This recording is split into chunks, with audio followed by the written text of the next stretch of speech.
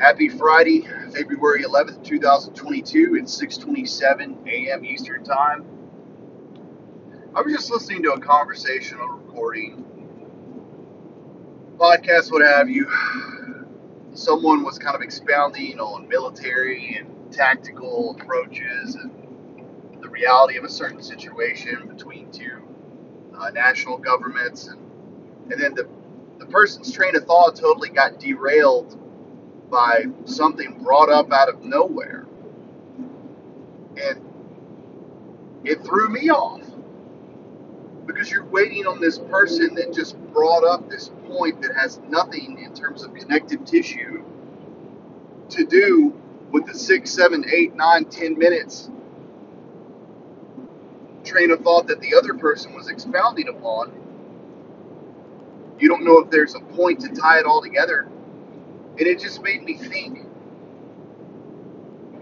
We live in a world now where the art of conversation is dying a miserable death. And there's many contributing factors to this. And again, I always have a disclaimer for the majority of the things that I talk about, because I realize a lot of this stuff sounds like soapbox.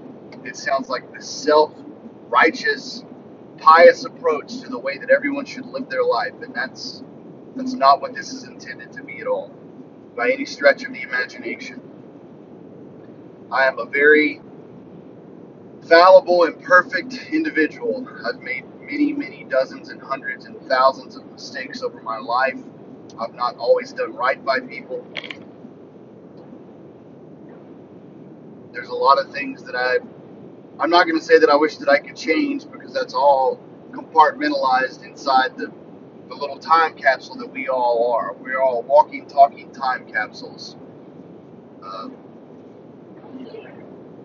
With a plethora of historical events and life experiences and perspectives, and we're all sharing that with each other. Excuse me.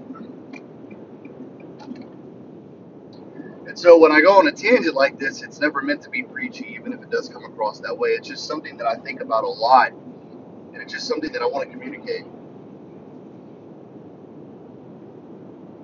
Cold water's not good for the throat. Excuse me. I'm 42 years old. I was born in 1979. The world, the beginning of my life was the tail end of the Richard Nixon administration. You weren't so far removed from the JFK assassination. You were going through the Jimmy Carter administration, and then we segued into Ronald Reagan. The Cold War's still alive and well, so be it, so on and so forth. Guess what you didn't have? You didn't have the internet. You didn't have Twitter. You didn't have Facebook. You didn't have TikTok. You didn't have Instagram. You didn't have podcasts. You didn't have email. You didn't have iPhones. You didn't have droids. You didn't have tablets.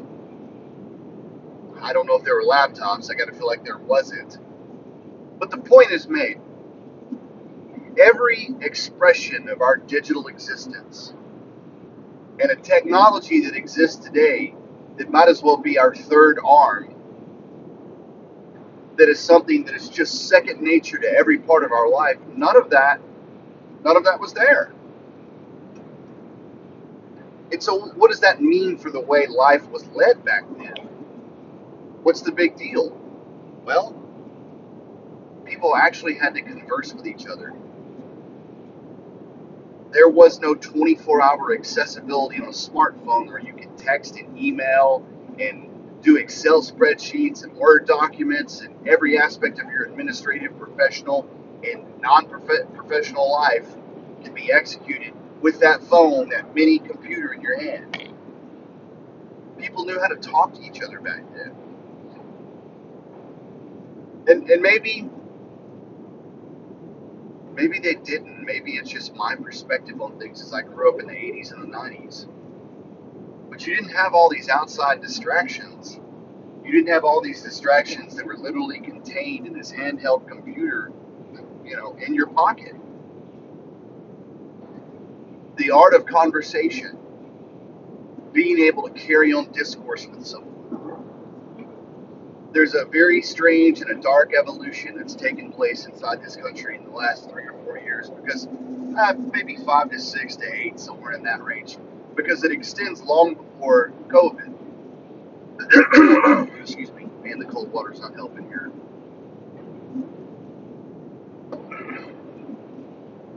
There is a disconnectivity within the world because we're all tied to our electronic devices.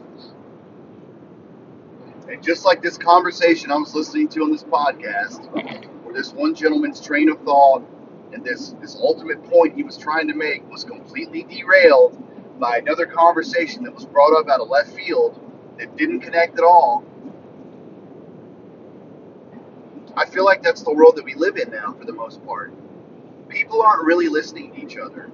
You're just keeping your mouth shut for a brief period of time until you can interject or talk about the one thing that you're specifically interested in, or just talking about yourself in general. And I know not everyone's like this, but man, there's so many parts of our society and there's so many parts of our life that I think could benefit from the ability to learn how to listen.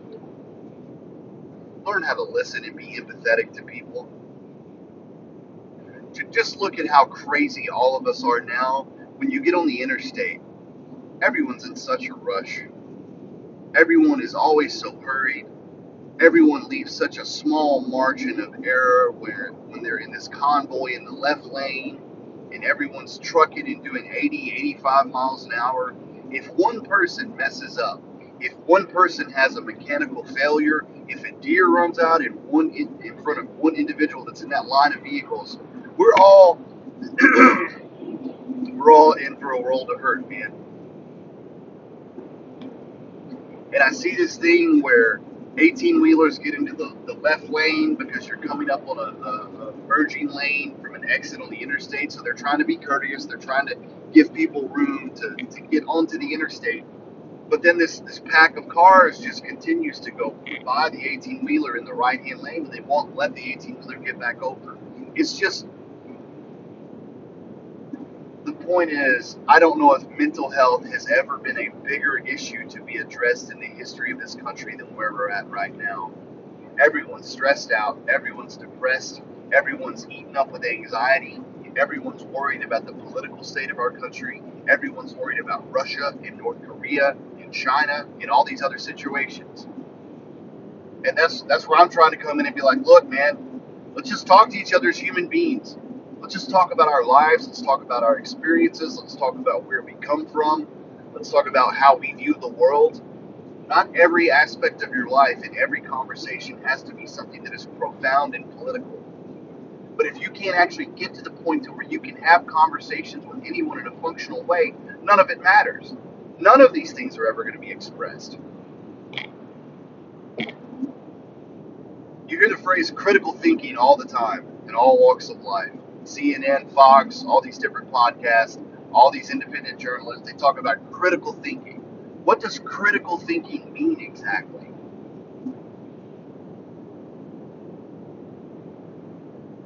It's about self-awareness and being thoughtful in your approach with everyone.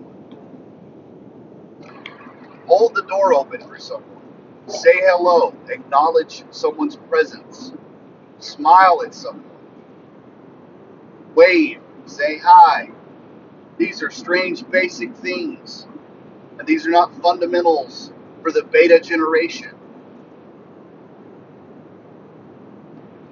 I understand there is violence. I understand there is so much discomfort and divisiveness. And we have military personnel and law enforcement personnel. And there are places and times in the world where violence is called for, conflict is called for, danger is present. And that danger and that violence must be suppressed. But in the everyday civilian life that most of us exist in, it's high time for people to just learn how to be a human being and how to converse. What's your name? Where are you from? What do you do for a living? Where do you live? How do you like this area that we're in right now? But that's not the way people's brains are programmed to think anymore. And it scares me. It really and truly scares me, because the world that my wife is living in and the world that my daughter is living in, I want there to be something there of substance in 5 years, 10 years, 15 years, 20 years, 30 years. I want this world to be full of engaging people that are trying to look out for each other and have each other's back and encourage each other and try to escape all of this political rhetoric, all of this madness that just gets crammed down your throat constantly. That's the world that I want us to live in. I realize that it's poetic and it's idealistic and it's utopian and it's not real. But you can hope for something. You can try to speak something into existence. You can try to actualize aspects of your life every day with the way that you live. And again, I always have like 15 different disclaimers in every episode that I record, which probably gets annoying because I over-explain everything as it is, but that's who I am as a person. That's part of my persona. That's part of my internal DNA. I was raised a certain way. I was always the peacekeeper. I was always the mediator. That segued into my professional career, the positions of management that I was in, having to delegate and having to hand out instruction to people. And so I don't ever want anything left to the imagination in terms of what I'm talking about if I have a specific thought that I'm trying to communicate. So I just said this earlier in this episode, and I'll continue to say it probably most episodes. I am a prescribing Christian. I was raised Southern Baptist. I was raised in Shiloh Baptist Church, Longstreet Baptist Church. I was raised in rural northwestern Louisiana. The fundamentals of the Bible and the fundamentals of the Christian faith, which what does that mean? By the way, I'll get to that in a second. Those are the parameters by which I live my life. And that's important to me because I do believe in a higher power. I do believe that there is a specific reason and purpose for everything that we are doing in our lives. But that's not an aspect of my life that's going to define every single moment and every single interaction. The point being, on the tail end of that statement, I'm not here to preach to you. God has blessed me and blessed my life in ways that I could never even comprehend. But I realize my language, and that I talk like a Marine most of the time out in the trade, which is unfortunate. Sometimes it's kind of mob mentality. Just like people say, you are what you eat. You talk like your coworkers talk. You are where you work sometimes. And that's a very real duality that's a part of my world that I have to live with. Would people think that I'm a Christian based off the way that I try to treat other people? Well, I don't know. Because if you're always dropping F-bombs and everything else, then you've got to ask yourself some real questions. And so that's my, I'm not going to say cross to bear, but that's my own personal struggle each and every day of my life. I'm a very passionate person, as you can tell from many of these episodes that you've listened to. And I have a very passionate way that I communicate sometimes whenever I get into a string of thought that I'm interested in, or there's a topic that I really want to discuss. And so I certainly don't talk that way around my wife or my daughter or my wife's family.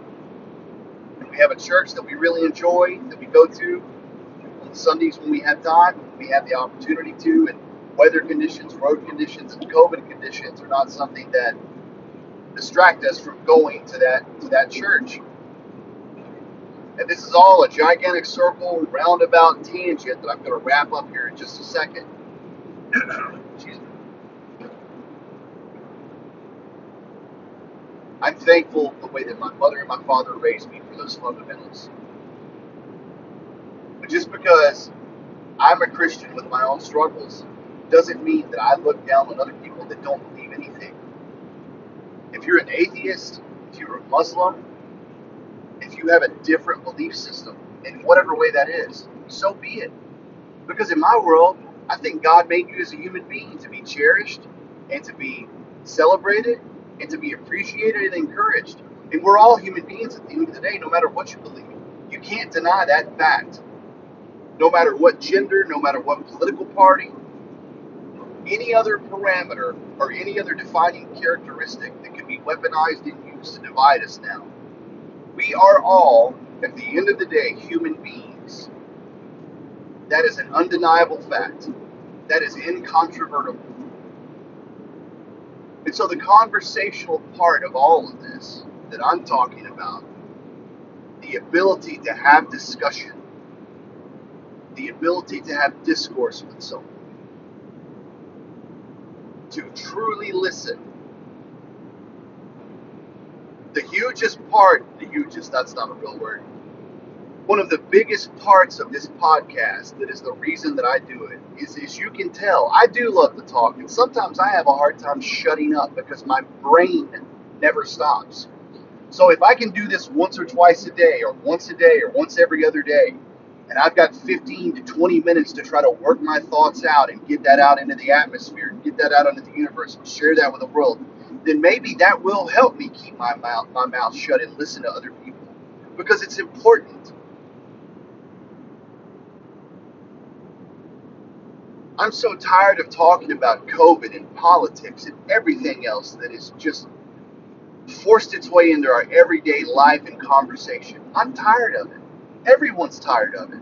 Everyone's beaten down and bruised and battered and full of anxiety and depression. Everyone's sad. Everyone's concerned for their elderly family members and their children, daycare centers, schools, staffing issues at everyone's place of employment. Our world has been broken into. And it's hard to not focus on that brokenness sometimes. And that goes back to a few episodes ago when I was talking about listening to all the political podcasts leading up to the presidential election, and how I drove myself nuts. And I don't need to contribute to that campaign at all, because I already know. I know that I'm crazy. We're all crazy. We are all crazy in a very specific and structured way. My crazy is much different than your crazy. But we are all crazy. But at the end of the day, the most important part of my life every day, outside of trying to support and protect my wife and my daughter, and my brother and my family and my friends, and encourage them in whatever way I can, it's understanding that we are all human beings, and the art of conversation is alive. The ability to listen is alive. And it's a raw, exposed nerve to have situations like this, where you know that you're going to have beef with a coworker over a work issue that pisses you off, and you get combative and you start shouting at each other,